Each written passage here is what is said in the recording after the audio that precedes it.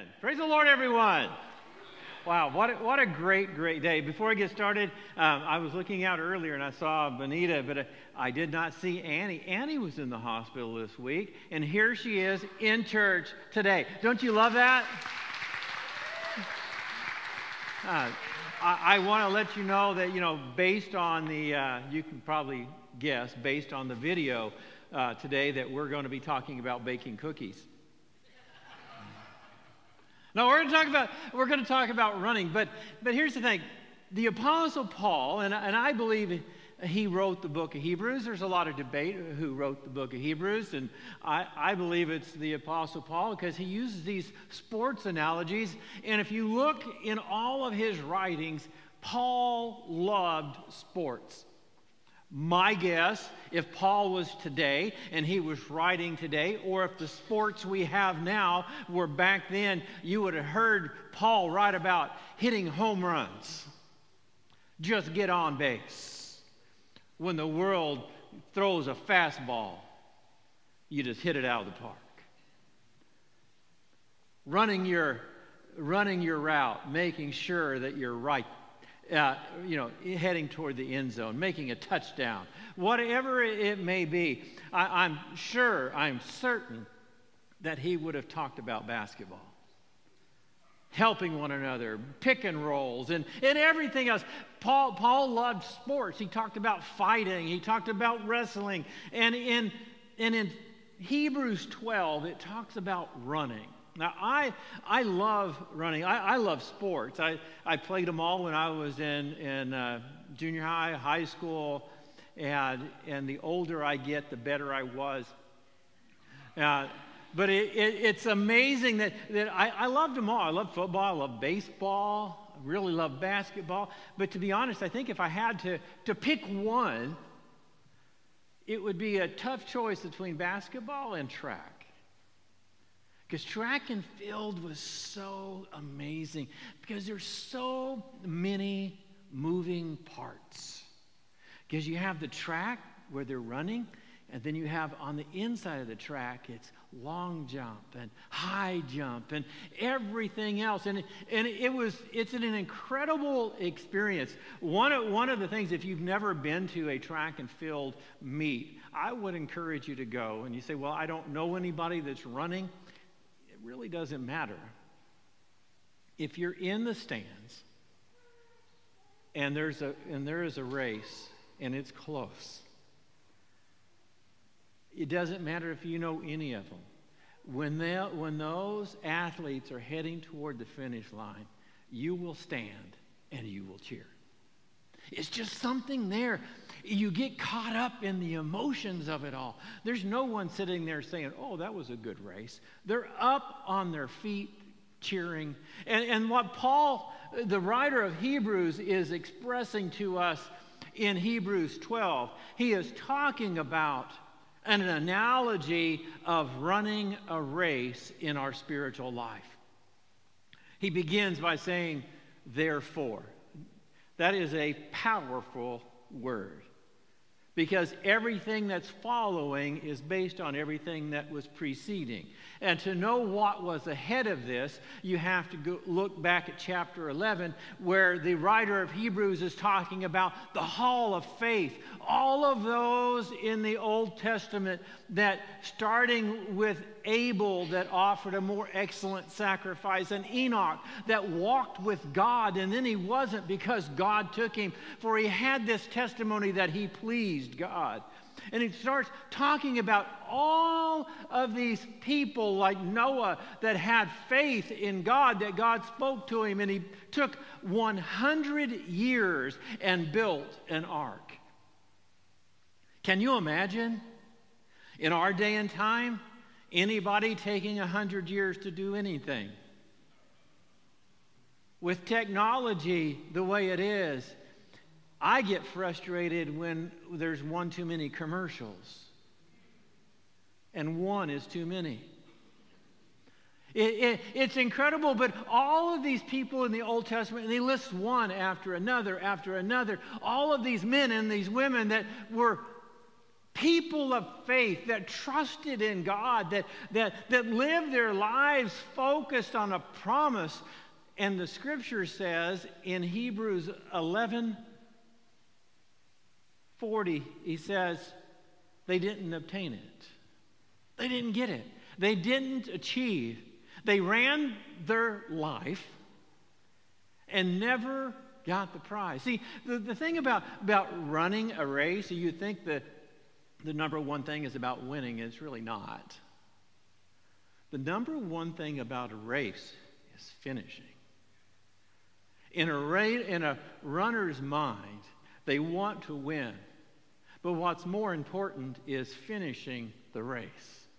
You see it over and over and over again. All you have to do is Google great sports endings in races, and you'll see men and women that have fallen, that have tripped on the track. There's a couple of ones that are so inspiring that one guy tripped and hurt his ankle, and he kept on trying. Everybody else already went across the finish line, but he was trying and he was hurt. And his dad runs out of the bleachers and in onto the field and helps his son across the finish line. It's a powerful analogy that this author is trying to help us understand that everybody in the Old Testament is focused on us. He said, therefore, since we are surrounded by such a great cloud of witnesses, who are those witnesses? He's talking about Abraham. He's talking about Isaac. He's talking about Moses. He's talking about King David. He is talking about all the prophets in the Old Testament. He is talking about everybody that had this promise spoken to them, and they lived their entire life and never had it come to pass. He's talking about all of these that have run the race, and now they're in his mind, he is saying, look, they're all around us, cheering us on. The Eastern understanding of life is a little different than the Western culture in which we live. In our culture, our past is, those that are on stage today in history are here, and then they're moved off into a book somewhere, and whoever is alive and present, they're on the stage of life. That's Western culture. Eastern culture is a little different. Eastern culture is, you never get off the stage. You live your life, and then you become part of the background. And Paul is capturing this understanding that this great cloud of witnesses from Abraham and Isaac and all of these are looking at us. Listen to what Hebrews 11:40 says. He writes about all of these that have lived their lives and they didn't achieve, they didn't have the promise. And he says, because God had provided something better for us, so that apart from us, they should not be made complete, or they should not be made perfect. What they lived their life for, we have possessed. What they longed for, what they looked for in faith, we possess in faith. The redemption they looked for, we have received in faith. They looked for a Savior, we have received a Savior.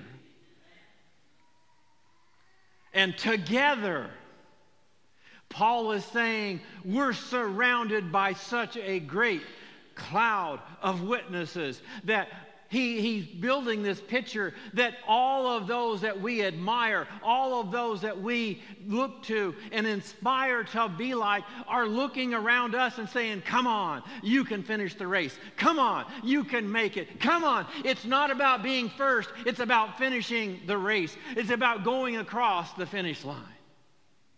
And they're all there cheering for us. Have you ever thought about that? It's amazing. It's amazing if you're running a race and there's people in the crowd that are cheering you on. Oh, it's so inspiring. It's just amazing. And Paul says this, therefore, since we have such a great cloud of witnesses surrounding us, Notice the plural, the plurality of this. Notice that Paul doesn't say, since you have a great cloud of witnesses. He said, we, let us, our. Everything in this passage of Scripture is plural. The implication is very simple. We're in the race together. And Paul's desire to his audience in Hebrews 12 is the same as us today, that we run the race together, that we look to help one another, that we finish the race. Not that we're focused on being first, not that we're focused on being second, but that we started a race and we are going to finish the race. And it's those that not just run the race, but it's those that finish the race, they receive the prize. And the writer of Hebrews is saying, if you have started this race of life, if God has pardoned your sins, if God has forgiven you, if God has granted you eternal life, then you owe it to those of the Old Testament. You owe it to those that are sitting around you. You owe it to your children and your grandchildren. You owe it to those that came before you to continue to run the race of life. Keep focused on the prize. He said, therefore, since we have such a great cloud of witnesses, let us lay aside every encumbrance or every weight and every sin. Why would he do that? Why would he say that? You ever seen a track meet where somebody was wearing combat boots? They don't do that, do they? You don't see them running with ankle weights. They may do that in training with the ankle weights. But when you're in the race, you let go of anything that will slow you down. And the author here, Paul, is saying, let go of the things that hinder you, the things that bind you. Sometimes when you're playing a sport, basketball, which requires a lot of arm movement, sometimes if you're wearing a shirt that's too tight, it may look good while you're just standing there like this, but you can't move. Anybody own a shirt like that? But it's not good for basketball. You have to take that shirt off and put on a jersey that gives you free-flowing movement. And Paul is saying, anything that slows you down in this life, just let it go. Because your number one goal in life is to run well, is to finish. Finish this race that you have started. Finish what has been started in you. Don't allow anything that is around you in this world, because this world is temporal. It's temporary. It's just here for a day and gone for tomorrow. But the race in which we are running has an eternal prize, an eternal reward awaiting all that cross that finish line. My friends, don't allow anything in this life to hold you back. And you say, well, Pastor, what is he talking about? Well, I'm really glad you asked. Amen. Because the things that can hold you back, bad attitudes, resentment,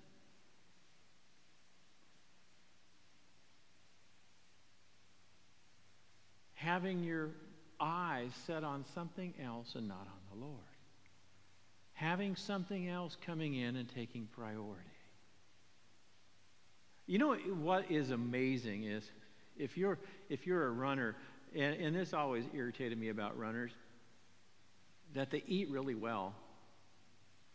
They don't eat cookies and chocolate and all the other basic food groups like soda.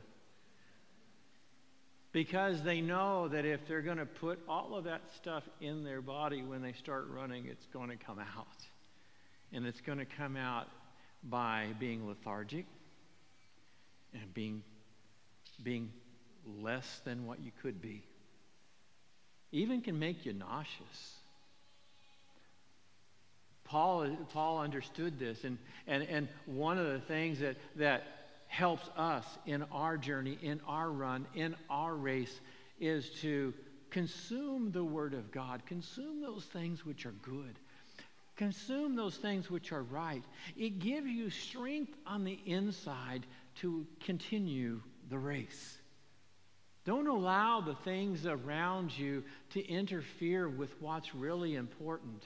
Because after all of the things of this world are going to pass away.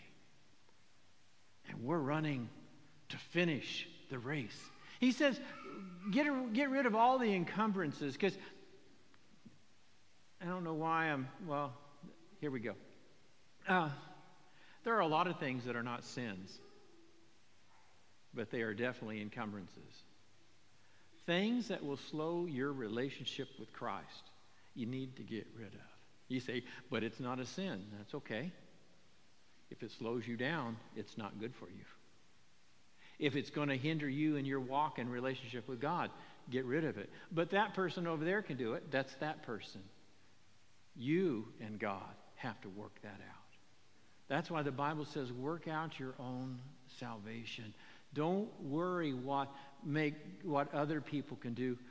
Focus on what you can do, what you need to do, what you need to get rid of in your life that is slowing your relationship down, and just focus on that. Because the one thing about running, even though we're running together and even though we encourage one another, running is as much of a mental sport as it is a physical sport. You have to get your mind prepared to run. So he says, throw off all of those encumbrances, those things that will weight you down, that you don't run, that you get tired. And he says, and get rid of the sin that entangles you, that binds you, that keeps you from really running. Get rid of anything and everything in your life. And you say, well, is he being mean? No, he's not being mean. He's not being austere. He's trying to encourage us to be the very best runners that we can be. He's encouraging us to be like Noah, to be like Abraham, to be like Moses, to be like Deborah, to be like all of those in the Old Testament, those that we know about and even those that we do not, those that lost their lives for their faith, that ran well. He's saying, get rid of everything and let's run with perseverance. Patience. Patience. Keep running the race that's marked out for us. And I love what he says in verse 2. Fixing our eyes on Jesus. You fix your eyes on him. When you're running, you're not looking at the scenery. You're not looking at the sky. You're not even looking at the ground. You're focused on one thing, and that's the goal. That's the finish line. And Jesus is standing there at the finish line. And Jesus is saying, come on. You can make it. Come on. You can finish. But Pastor, you don't know what I've been going through. Jesus does. And he's saying, come on. You have a great cloud of witnesses around you that is encouraging you, that is cheering you on. Everybody that has run this race is looking and saying, come on, we did it. You can do it. Come on, the reward is amazing. Come on, just keep running. Just keep running. What is our focus then? Our focus is to win or to finish this race. Our focus is to complete the race that is set out for us. Can I ask you a question? We're getting ready to take communion. And the reason why we take communion, I'm going to ask our praise team to come back. The reason why Jesus said, to, as often as you do this, do it in remembrance of me, because he is the one that allows us to run the race. He is the one that has set us up for success. He's the one that encourages us, that strengthens us, that gives us his Spirit. He is the one that allowed us to even be in this amazing thing called the church. It's Christ and Christ alone.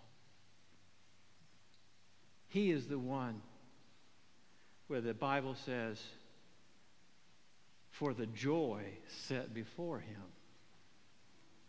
What was the joy set before him? It was the finish line of his life. He endured the cross and despised the shame. Even when he was in the garden and he said, Father, if it's possible, let this cup pass from me. But nonetheless, not my will, but yours be done. He was saying, I know I have a tough race ahead of me, but I'm going to keep running. He kept his eyes on the goal. Keep your eyes on the goal. We have 2 young ladies today that are going to be baptized. And what they're saying to you and to the world is, my eyes are fixed on Jesus, and I am running the race. And they are telling the world, I am going to finish this race. And we get to be here to cheer them on. But in the meantime, I'm going to ask those that are going to help me with communion to please come. And we're going to partake in communion. And I want to challenge you. I like to use communion as a time to reflect, so that we can look at life ourselves, our own lives. And the reason why the Scripture always talks about checking your attitude and checking what's in your life and any encumbrances and stuff, because Scripture knows, God knows humanity, and God knows that we have a tendency to get tangled up in life. And communion is one of those times where you can be honest with God and allow him to speak to you. And if there is something that you're hanging on to, if there's something that has entered your life, it's an opportunity to say, God, here this is, because I want to run this race without anything tripping me up. Would you pray with me?